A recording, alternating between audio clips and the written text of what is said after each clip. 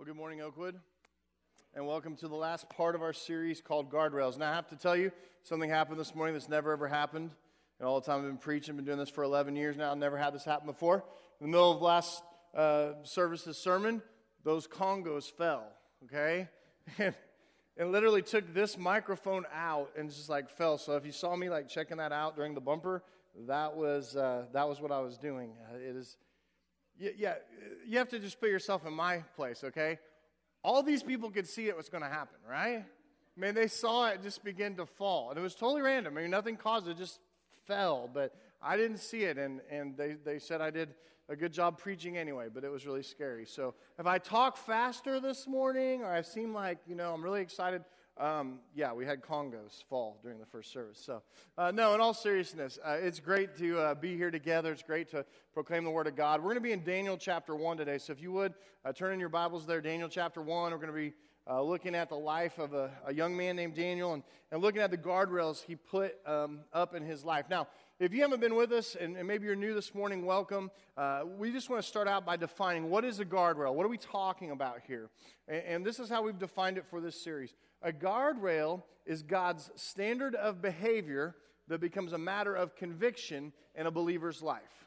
God's standard of behavior, which He gives us all throughout Scripture, that becomes a matter of conviction in a believer's life. And so these guidelines, these guardrails, these are the rules God gives us for life. And if we're believers, we're to use those to not only protect us from going off a cliff and ending up in the ditch and rolling our life's car 7 times, but to actually direct us and put us in the direction that we're supposed to go as we follow God faithfully. We talked about this in lots of different areas. Week 1, we talked about regrets.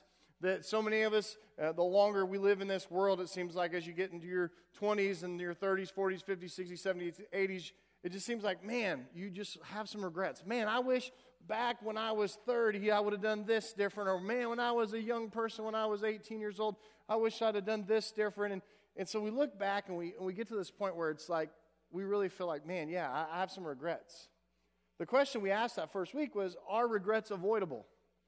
And if you were going God's direction, if you had established guardrails in your life, would you maybe not have ended up in the ditch or off the cliff or in some kind of wreckage because you were following God's path for your life? And we talked about that in many different areas over the next several weeks. We talked about in friendships. We talked about marriage. We talked about in the area of finances. We talked actually specifically one week about sexual immorality and God's guardrails that we need to have in our life for that. And as we've been talking through this, it really kind of leads us to this place where I think we have to realize there's more to it than what we've been talking about. Because we've been talking about it in a way that it's all about me, right? It's all about me. It's about my life, the way God wants me to go. And it's all about me living the life and being in the safety of God's guardrails. And that's all true. And it's well and good. And it's intended from the Scripture when God gives us these guardrails. But there's something that goes beyond that. And this is going to take us a second just to step back as believers and to think about it. That it's not just about us. It's really about God. You say, well, how can obeying and putting guardrails and parameters in life according to God's Word, according to Scripture, how can that actually be something that's about God? And it's because we're called to be holy. If you're a follower of God, He calls us a holy people. That we are set apart from the world. That means we make different choices than the world would choose. And so because of this, we are actually representatives for Christ Jesus. And that sometimes we're the only Jesus, we're the only Bible, we're the only Scripture that some people will ever see and experience because they see how we live our lives. And I have a scripture about this I want to open with this morning. It's in 2 Corinthians chapter 5, verse 20. 2 Corinthians 5:20, and it says this, "Therefore, we are ambassadors for Christ, God making His appeal through us." Think about that for a second. God appealing His salvation through us.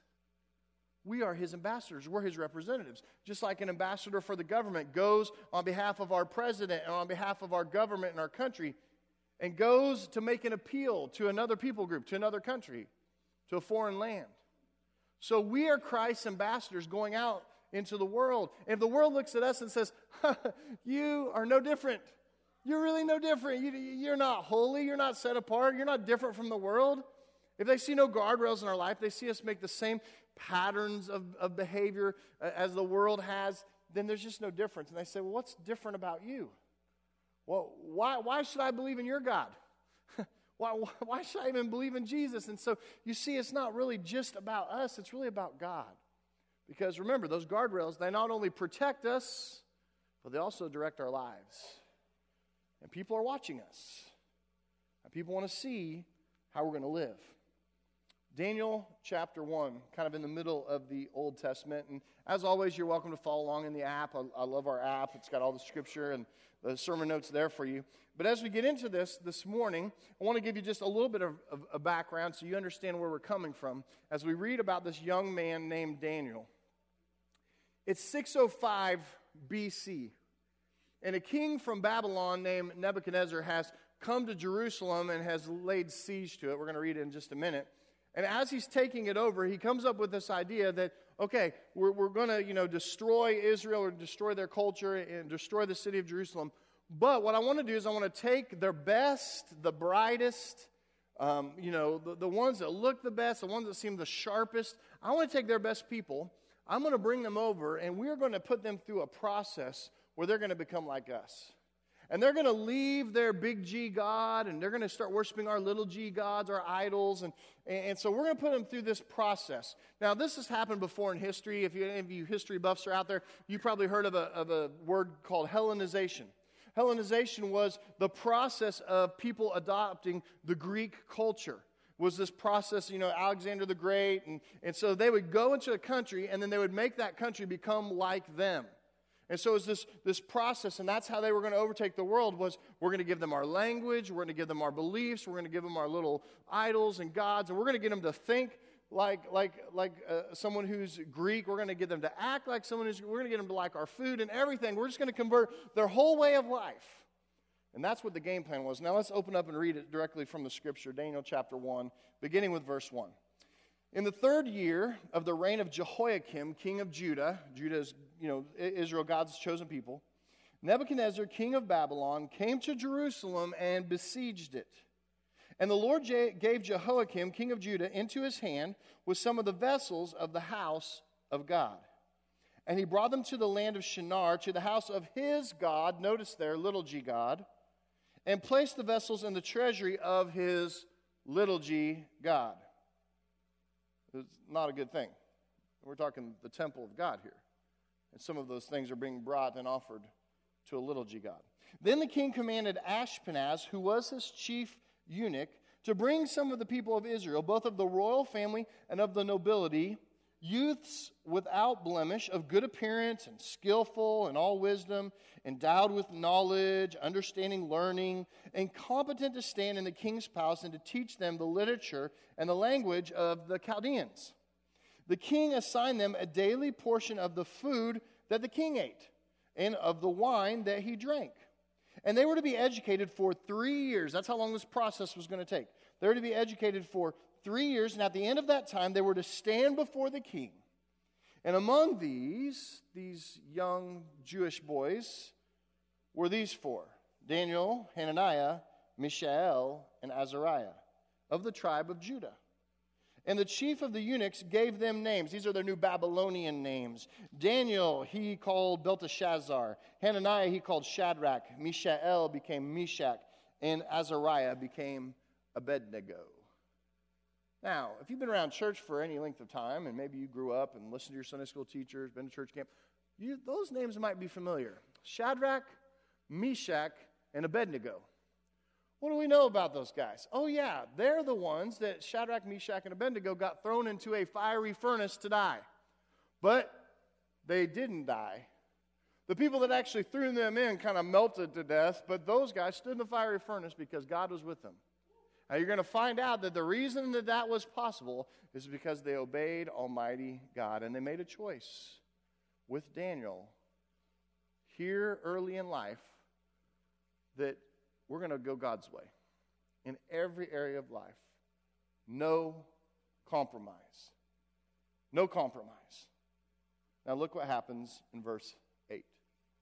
But Daniel resolved that he would not defile himself with the king's food or with the wine that he drank. Therefore, he asked the chief of the eunuchs to allow him not to defile himself. So let's pause there for a minute. He has gone to the chief that is over this process, and he's asked him. He said, now wait a minute here. I don't want to eat the king's food, and I don't want to drink the king's wine, and so I would like to have a separate diet. Now, you may say, why are you hanging yourself out on what you're eating here? I mean, come on, kiddo, right? Is this the smartest thing in the world?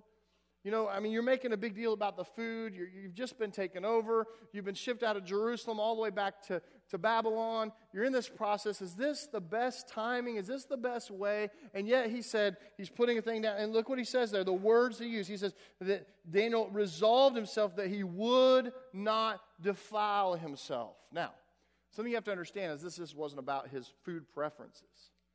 You see, the food that he was going to eat that was coming from the king's court, that food most likely had been offered to idols.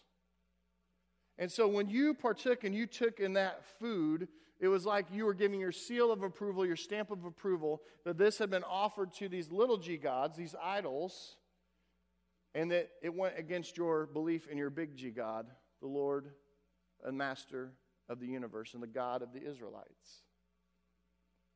And so right there at the very beginning is, but there may have been something else too, that this food wasn't prepared.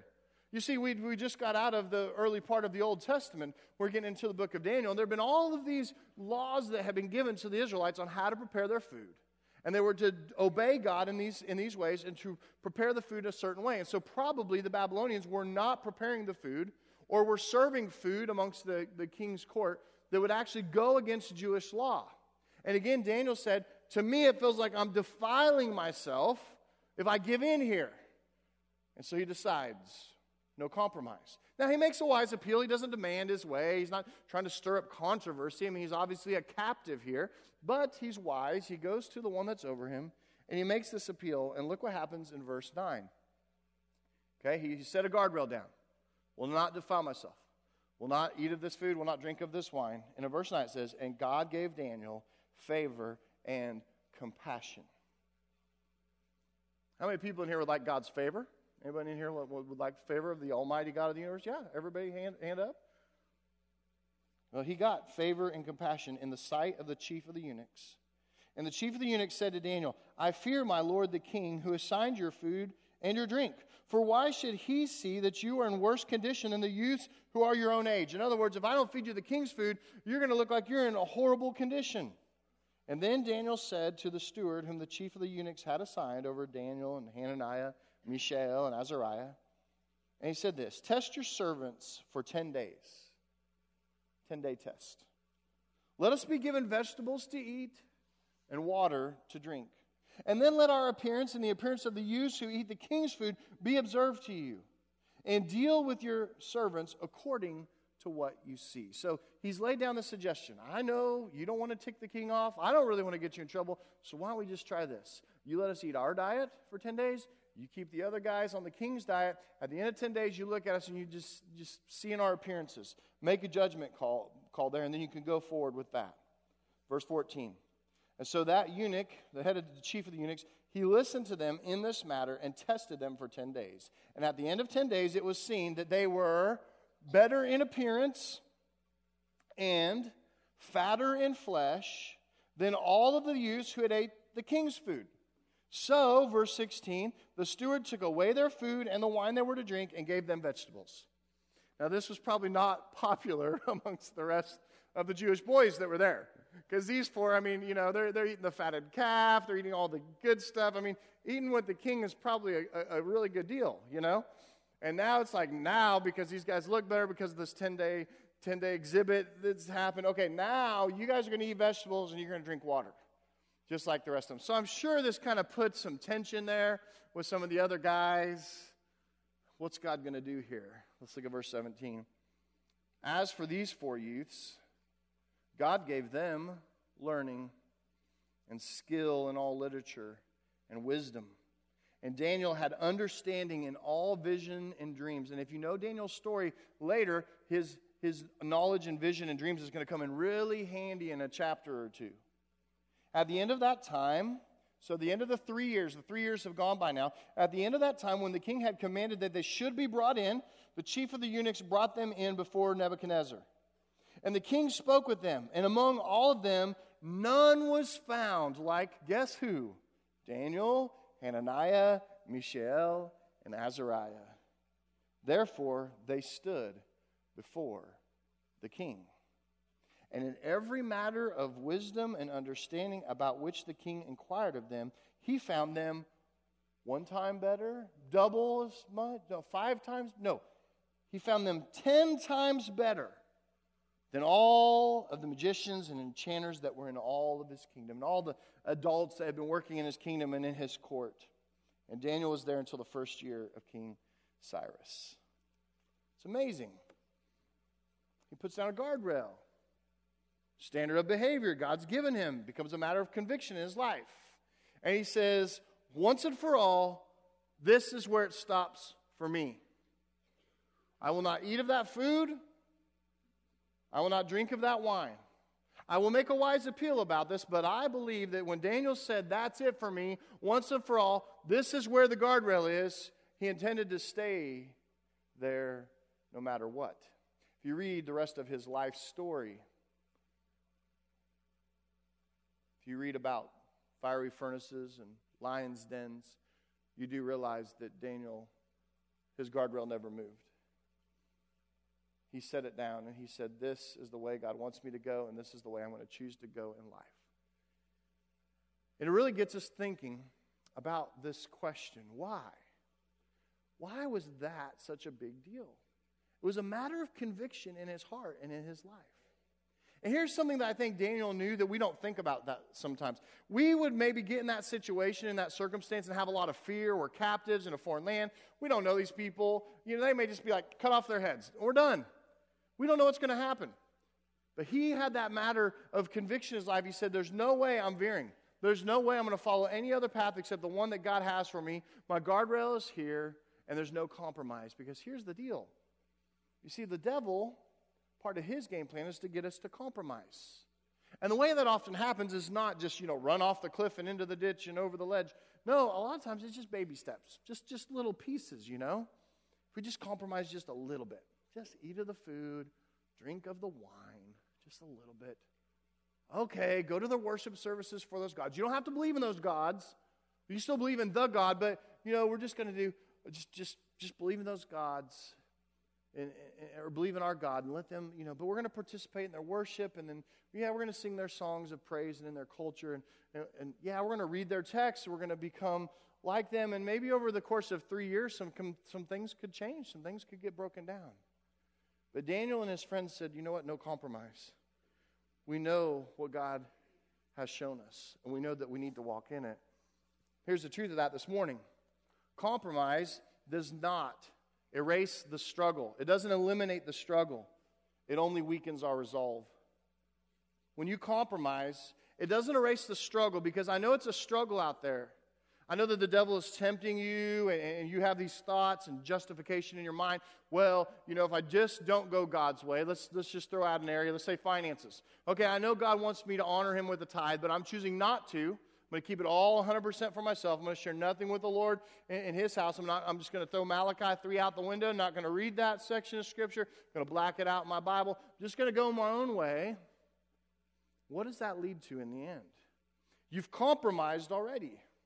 You know the direction, the path which God has laid for you to go, but you've said, oh, wait, my way is better than the God of the universe. And when you compromise, it weakens that resolve. It weakens that decision that you made. You said, wait, I'm going to give God my whole heart. I'm going to give my whole life. I'm going to follow him all of my days. I'm going to make a decision for Christ. I'm even going to be in the watery grave of baptism that we witnessed with 2 earlier. And yet, we start to compromise. And there's this tension there, isn't there? You feel it. Because the world says, it's okay. We don't even need 100% of you. If you'll just give us a little bit. 1 foot in the world. You can act like that at work. You can act like that at school. Don't say that at church. But as long as you compartmentalize your life, okay? You get what I'm getting at here? Just compartmentalize your life. Yeah, you don't talk like that at church. Don't talk about mom and dad because they're going to come down. But go to school, go to work, go out to the field of play and talk like however you want. Don't tell those kind of jokes around the house. Don't tell those kind of jokes around church. But, when you get out of church, you can tell the coarsest, dirtiest jokes you want to. And we say, well, it's just a little compromise. It's just a baby step in the wrong direction. I'm curious. First service, this was a lot more than I had expected. So by show of hands this morning, I'm wondering how many of you have ever heard of or watched a movie, this would have been late 80s, early 90s, called What About Bob? Anybody heard of, seen What About Bob? Okay, several of you, and many of you not. So let me tell you about What About Bob. What About Bob is a movie about a guy who had OCD really, really bad. He had OCD on his OCD. If you don't know what that is, it's obsessive compulsive disorder. To the point, in the movie, he has a hanky that he carries around with him everywhere, and he can't touch anything in this earth without the hanky because he might get germs. So he's a germaphobe, okay, scared of germs. And so he's got his hanky, and he's using that to do door handles. And I mean, it's really serious for him. It's, the movie is a comedy. It's considered humorous, but, it's serious for him. So what does he do? He's got to go see this psychiatrist. And this psychiatrist guy he goes to see is this well-known Dr. So-and-so, may as well be like Sigmund Freud or something, He's like, hey, and he's written this book called Baby Steps. And so Bob comes in to see him for a couple times, and he's like, Bob, I have something that'll help you. It's going to change your life. You can't quit doing the hanky thing and doing all these obsessive compulsive things that you're doing all the time. I know you just can't just automatically go like that and have it be done. So I've written this book, and he gives him the book. It's called Baby Steps. And Bob's like, baby steps? He's like, yeah, let me explain, okay? It's like you just do it in little incremental parts, just like a baby does. The baby doesn't get up and run. The baby's what? It toddles a little bit and then starts taking steps. But they're small steps. And if you do these small steps, you'll one day look back and go, wow, I've gone a big step. And Bob he's so excited. He's going to try it right there in the office. So he grabs the book and he holds it close to his chest. And he has fear of elevators, fear of rooms with no window. I mean, he's got all these fears, and his OCD's taking over. And he's like, baby steps out of the office. And he just shows him, And then he gets to the elevator and he's like, oh, I hate elevators. And I can't get on there. He's like, okay, baby steps, baby steps onto the elevator. And he starts this baby steps thing. And what you find out, and he goes back to the psychiatrist in a couple weeks, and he's like, oh, this is great, baby steps really working for me, and I'm baby stepping this, and baby stepping that. And anyway, I won't give away the rest of the movie, but it's really funny. But anyway, that same concept really works in reverse. That's baby steps toward a good thing, right? That's baby steps toward a good end in mind. But I think it's the same way with compromise in a believer's life. Just baby steps. The devil says, I want all of you, and I'll probably get all of you. You'll just start with little baby steps. So, the baby steps today is going to be, we're going to choose to bump up against this guardrail in life, or actually just won't set this guardrail down. Just make it like a yellow line. Could be a reminder, but there might be a lot of fun on the other side of the line. And yet, we find ourselves moving baby steps away from God and toward the things of this world. And as Christ's ambassadors, did we read that earlier? As representatives, and think about the predicament that Daniel and his friends are in. They represent Israel, God's chosen people. And not only Israel, but the tribe of Judah, one of the main clans in Israel. And yet these Jewish boys, and did you see how many times in Scripture it calls them young people, young men? A lot of scholars believe somewhere between 14 and 19 years old. They put down their boundary and they say, you know what, guardrail, I will not compromise because, and listen to this, Daniel made up his mind before he knew how the story would end. He made up his mind. He didn't know how the story was going to end. He didn't know what was going to happen to him. He didn't know what the Babylonians were going to do to retaliate against his request. He didn't know how it was going to end up. There was no prophecy there to say, oh yeah, you're going to be fine. It was really real. The struggle was real. Daniel made up his mind before he knew how the story would end. But here's the second thing. Daniel made up his mind because he knew how the story would end if he didn't. If he didn't have that guardrail there to bump up against, if he didn't have that hard, set place in his life, he knew how it would end. It'd be a series of compromises So you turn your back on your God because you're worshiping the little g gods of the Babylonians. And you see, this is our challenge in life. That's our challenge in life. Deciding before we know the exact outcomes, and trusting God's way, trusting God's direction, His protection through it all. That's the challenge. But I want you to notice what happens after the resolve. What does it say there in verse 8? But Daniel resolved that he would not defile himself and eat of the king's food and drink of his wine. He said, therefore he asked the chief of the eunuchs to allow him not to defile himself. And then look what it says in verse 9. God gave Daniel favor and compassion. You see, there's resolve, and resolve is followed by God's favor and compassion. When you go God's way in life, when you establish His standards of behavior as matters of conviction in your life, and you put down guardrails, and you go His direction in life, God's favor is on you. God's favor. It's just like, think about this, parents. Do you love it when your kid obeys?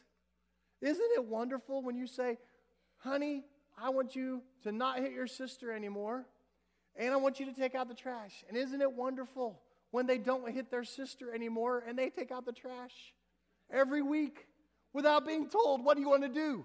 As a parent, what do you want to do? You want to give them money, don't you? You're just like, I got to pay this kid. Allowance, whatever you want to call it, gratuity. It's like, this is awesome. What do you want to do? You want to reward it, right? Because why? Because what's rewarded is repeated, right? I think it's the same way with God.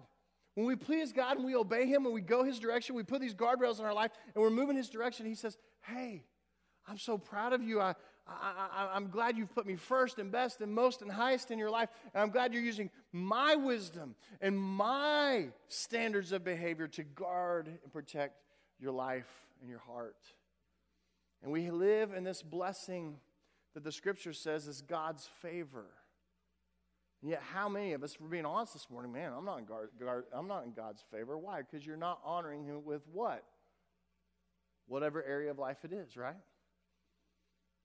Because chances are some of us try to honor Him in certain areas, but we don't honor Him in others. And we need to resolve ourselves and understand that God's favor and compassion is going to come after that. Now let's look at the very end of the story here in verse 17 again. As these 4 youths, and look what God gave them: learning, skill in all literature, wisdom, and Daniel had understanding in all vision and dreams. He's going to interpret some dreams for King Nebuchadnezzar in just a little bit. And look in verse 19. The king spoke with them, and among all of them, none was found like those 4 Jewish boys. And therefore, it says they stood. They didn't have to kneel. They didn't have to fall down on their faces. It says they stood before the king because they're going to be a part of the king's court. And look what it says in verse 20. It says he found them to be 10 times better than everyone else. These 4 men, young men, had knowledge and understanding from on high because they took what God had spoken to them and they put it into practice. And they went God's direction in life. And they were blessed for it. And it's amazing how Scripture touts and says, hey, there's no one like these guys. You think that was by chance? No, I think it's exactly what the Scripture says. That when he asked for that different diet, and he said he resolved himself that he would not defile himself, God gave Daniel favor and compassion from his captors that led to a life of influence in a foreign land. Now here's the application this morning. 3 quick points, and we've already talked about them. Number 1 is this: like Daniel, we need to make up our minds before we know how the stories will end. Because we know how the stories will end if we don't. So you don't wait till, oh man, now I'm in the ditch and I rolled my life 7 times. Now I'm hurt. Now I'm injured. Now I'm going off the cliff. It's almost too late. Get on the road, establish those guardrails, and do it before. Make a choice today, not when you get in the circumstance. The second thing, refusing to establish guardrails, which is I would call compromising if you're a Christian, refusing to establish guardrails will not erase the struggle or the tension that you feel in life. The tension will still be there. It only weakens your resolve. It only makes it that much easier to pull away from God and that much closer to being in the way of the world. And the last thing for us this morning is this. God will use these decisions that you make to protect and direct your life. And many times it will lead you to a season of walking in God's favor. And I imagine that most of you would like to be in that season.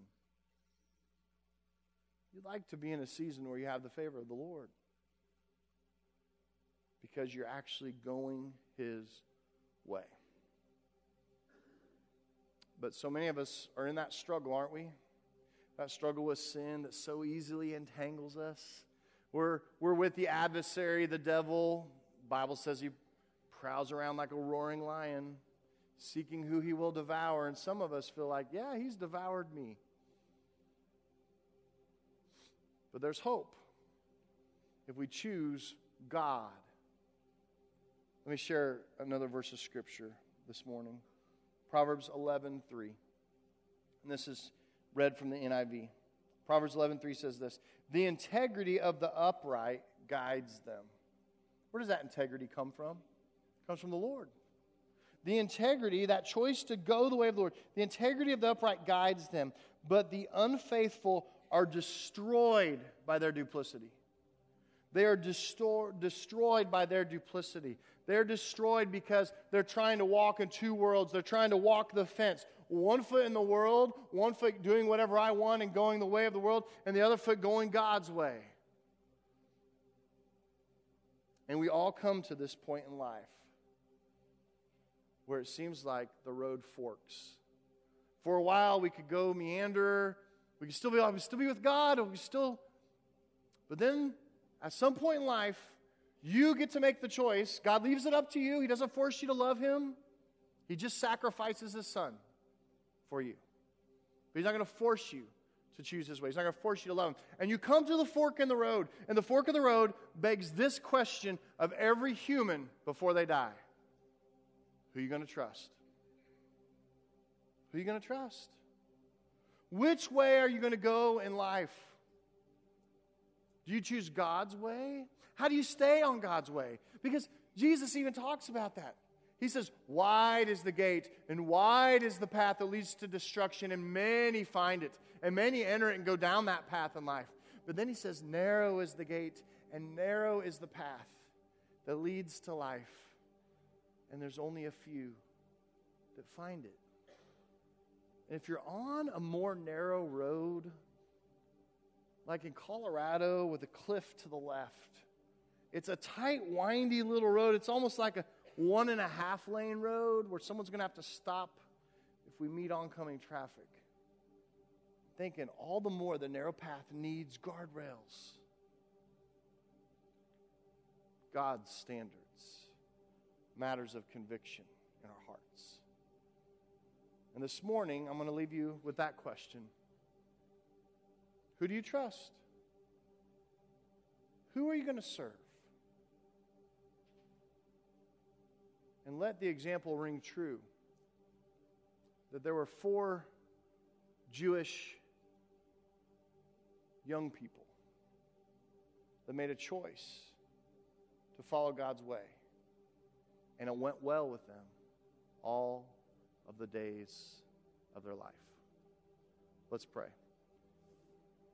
And God, we come to this time of invitation this morning. God, as we sing songs and declare that you are always there for us, that you love us, God. God, for some of us, this guardrails thing, we were like, wow, this is great series. I wish I'd heard this 30 years ago. But God, remind us it's never too late. Grace and forgiveness are there, and we can choose today to establish guardrails. We can choose today to move your direction in life, to actually obey the Scripture, to actually do what it says, to not just merely hear it, but to actually put it into practice.